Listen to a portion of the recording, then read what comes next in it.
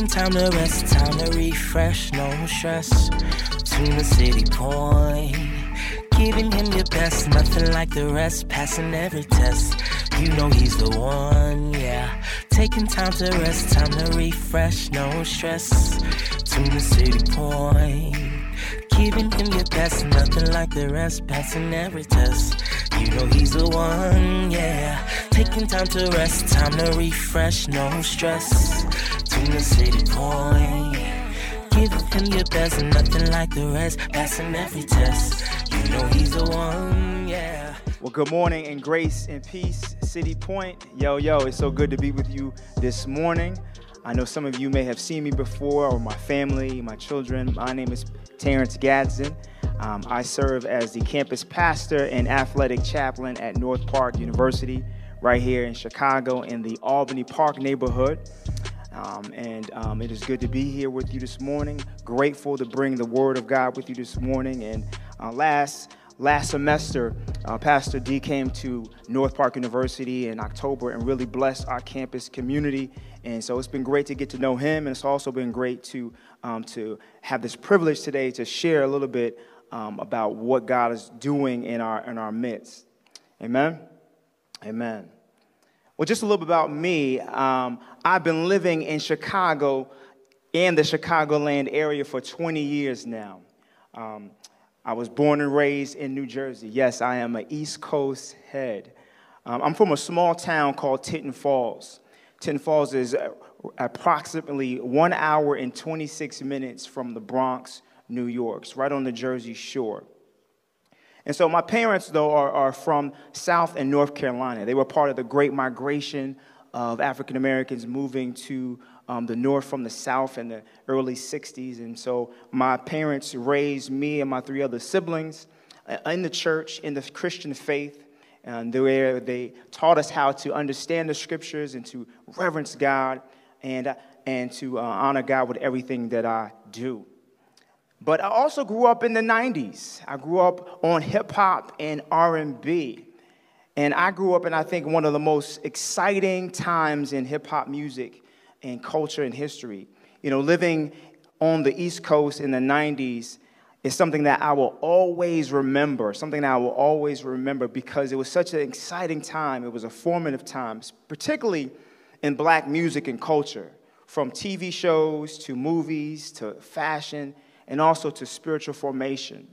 I always was intrigued at how the culture was teaching me something, but also the church and my faith was also teaching me something, and I felt that I always could learn from both of those environments. And so today, as we continue our series on Kingdom State of Mind, we're going to be looking at and talking about one of my favorite artists, hip-hop artists of all time, and that is Nasir Jones, a.k.a. Nas from Queensbridge.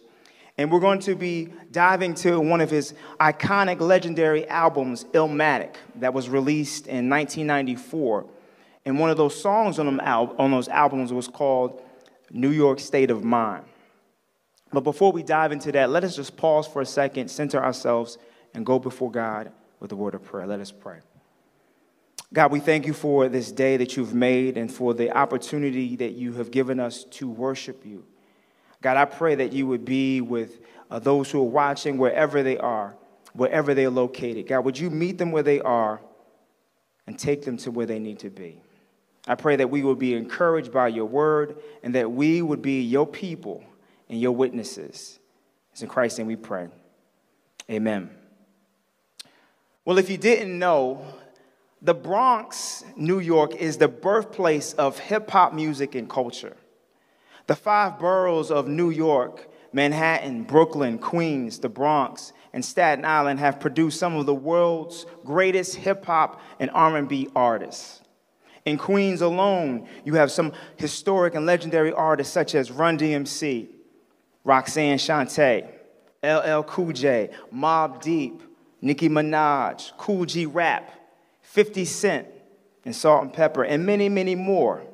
And of course, in 1994, a young emerging artist from Queensbridge by the name of Nas released an album that would change the landscape of hip-hop music. You see, Illmatic is still considered to be one of the best and most influential hip-hop albums of all times. Nas is a storyteller, and if Nas was a preacher, he would be considered a narrative preacher. Throughout his album, he tells a story about his life and his experiences living in Queens, and particularly in the Queensbridge housing project, one of the largest housing projects in the world.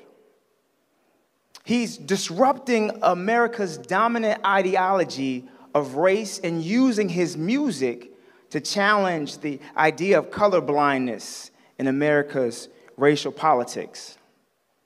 The first track on his album is titled New York State of Mind. And Nas is using imagery and skills to paint a picture of his city. He's painting a picture of what's happening in his neighborhood all around him.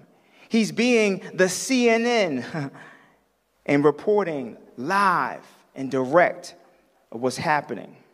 He shows the struggles of living in an urban area struck by violence, crime, and poverty.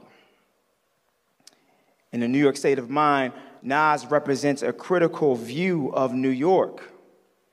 Nas doesn't always agree with the thug lifestyle that has become so popular in his hometown, but he's extremely aware of his surroundings and how dangerous it is to live where he lives. He says, to have a New York state of mind, one must be extremely aware and cautious of the dangers that exist all around him.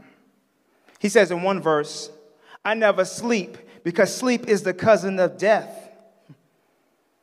It's a metaphor that Nas uses to show that he is always alert, so that he's not an easy target, so he won't be robbed or even killed. He's intentionally alert to what's happening around him, peeping out moves that people are making, how people are standing, how people are communicating with each other, both good and bad.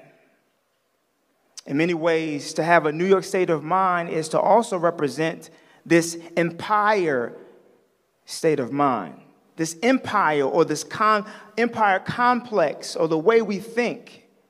You see, as Nas was living in this subculture, in this hip-hop culture, he was also living underneath the dominant American culture. And in the American dominant culture, we see this empire complex. You see, the empire complex has the dynamics of individualism, consumerism, cynicism, exploitation, hostility, vengeance, violence, and militarism. These are the things that are happening around Nas in his environment, and he's experiencing them, and they're going on every single day. But the question is, so what does it mean to have a kingdom state of mind? What does it mean to have a kingdom state of mind, and understanding what does that mean? Well, a kingdom implies a king, a rule, a people, a land, and a law. And Jesus reveals to his followers that he is the king. And he shares that the will of God for the people of God who want to be in his kingdom. In the Gospel of Matthew, Matthew spends a lot of time talking about the kingdom and the kingdom of God and the kingdom of heaven. He mentions the word kingdom around 50 times in the text, and how Jesus was the true king and the true Messiah. However, Jesus was not the type of king that the Jews had been accustomed to or even expected him to be. You see, they had been looking for a particular type of king. They were looking for like a warrior prince, like King David, someone who was mighty in battle, someone who was strong. And Jesus didn't fit that description. Throughout the book of Matthew, he aims to show that all the prophecies that we see in the Old Testament pointed to Jesus as the Messiah. And if they are not able to recognize him, it was because they were looking for the wrong things. They missed the mark. The emphasis is on kingship, the kingship of Jesus. And that is echoed all throughout the Gospel of Matthew. Matthew repeatedly uses the phrase, the kingdom of heaven. When he says the kingdom of heaven, this is the new Israel, a kingdom, not of an earthly location, but carried everywhere in the hearts of all believers. Wherever 2 or 3 gather for prayer, Christ would be with them and the kingdom would burst into life. You see, Matthew's gospel is not a narrow gospel. Nah, this kingdom is open to all people, to all walks of life, from all nations. And like Nas, in the Gospel of Matthew, Jesus drops one of his classic albums with the Beatitude and the Sermon on the Mount. I believe that Jesus was a true MC. I believe that Jesus is probably the dopest MC that we ever have witnessed. And see, this Sermon on the Mount is a classic album that I think we got to look at a little bit differently.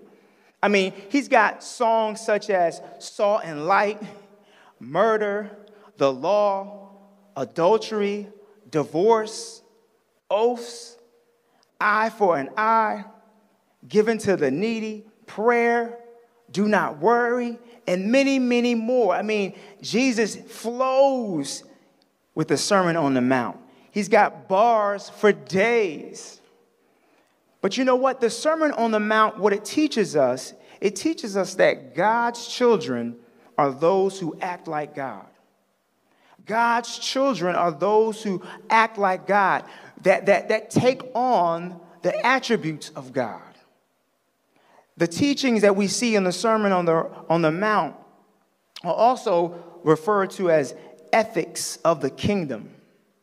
They place a high level of emphasis on purity of the heart and to embody the standards of Christian righteousness. The kingdom of heaven was the central theme of Jesus' preaching ministry. Everywhere Jesus went, it was all about the kingdom. It was never about Jesus. It was never about himself. It was about the kingdom. The kingdom. Jesus met a particular level. When he talked about the kingdom, Jesus meant a particular level of human consciousness. Not just a place to which where Christians are destined to go after death. No. The kingdom of about is an upside down world. It's an upside down world, a way of thinking. In the Sermon on the Mount, it's the idea that it is the poor who are blessed. The humble will receive the award. This kingdom does not fight its enemies, but instead forgives them. It's a kingdom intended for not the powerful or the rich, but for the poor and the outcasts and those who have no other supporter than God. That's the upside down kingdom where the first shall become last and the last shall become first. It's a totally different way of thinking when you think about the kingdom of God and what Jesus was talking about. A few texts today that we're going to dive into. First, Matthew chapter 6. This is a text that many of us have prayed before, the Lord's Prayer. But in verse 10, Jesus taught us how to pray. He says this, he says, your kingdom come, your will be done on earth, what as it is in heaven. When Jesus says this is praying for a day when God will bring heaven to earth and he will bring his rule to this planet. God still has a plan for earth. God still has a plan for us today, but one day God will reign again and we will rule with him in the future. When we pray and seek the kingdom of God, we are also praying for the rule and reign of the kingdom of God in our lives. This is when Jesus is in charge. When Jesus is in charge of our life, when Jesus is the king of our life, that's when we are seeking the kingdom. For indeed, the kingdom of God is within you, he says in Luke chapter 17, verse 21, where was speaking of himself. When you and I are under Christ's lordship, when he is in control of our lives, things change. It's not about rules and regulations, but it's about righteousness and peace and joy and allowing the Holy Spirit to lead and guide us. You know, when I was younger, growing up, my mom would always have us read Matthew chapter 6. And she would always make sure that we would memorize Matthew chapter 6, verse 33. Classic verse. But seek first the kingdom of God and his righteousness, and all these things shall be added to you. I didn't understand what that meant when I was growing up. Seek ye first the kingdom of God. What does that mean? And as I grew older in my faith, I realized basically that means to seek God in everything I do, to put God first place in everything I do. It was having a different mindset. It was having a kingdom state of mind, even when I was younger, to think differently about seeking God in everything I did, every decision, every award I got, every idea I had, to seek God first. You know, in order for us to have a kingdom state of mind, we first have to be kingdom people. We have to realize that we can't try to fit the kingdom into our church box. Some of us have church box where we do this only at church and we have this right here and this is our church life or whatever. But we have to realize that we cannot fit the kingdom into these little boxes. So when we do that, we create church people instead of kingdom people. And there's a big difference. Let me break it down for you. Church people have a reduced ministry vision, and they can't see past bound the categories of church ministry. For example, ushering or greeting or children's worker, right? Kingdom people have vision. Kingdom people have vision to think, to dream, to act outside of the box, to imagine something bigger. They want to heal the wounds of the people in their neighborhoods that are hurting, the wounds of the people that are hurting in their workplace and in their community. They want to help those who are fatherless or motherless or who are struggling with addictions, or those who are struggling with their relationships or with their marriages. See, that's a kingdom person. Church people see the gospel in terms of good news about the afterlife. It's about how you can be sure that you're going to heaven when you die. It's about the individual. It's all about my salvation. It's all about what I got. I felt blessed. This is about me, my quiet time. It's all about me. That's church people. Kingdom life is about life with God, and it's about life in God and with God, both now and forever. Church people understand discipleship primarily about enjoying a closer relationship with God that grows the need for spiritual maturity that's focused on individualism. Kingdom people understand discipleship as the call to lose their life for Christ's sake so that they can participate in his family for his mission. You see, discipleship is not a destination. It's a journey. And the reality is that all of us are on a journey. All of us are learning. We're growing. and we're unlearning some things. And if we ever have the mentality that, we've arrived, that we got it, that we got the spiritual lock on everything, then we've missed the mark. If that was the case, then we would need God. But the true fact is that, we are all grown. We're all learning. And our journey, it won't be complete until we get to glory, until we get to heaven. Kingdom people understand it's bigger than just individuals. It's about the collective. It's about the community. The kingdom is not a means to a bigger church. The church is a means to distribute, to showing and demonstrating the kingdom.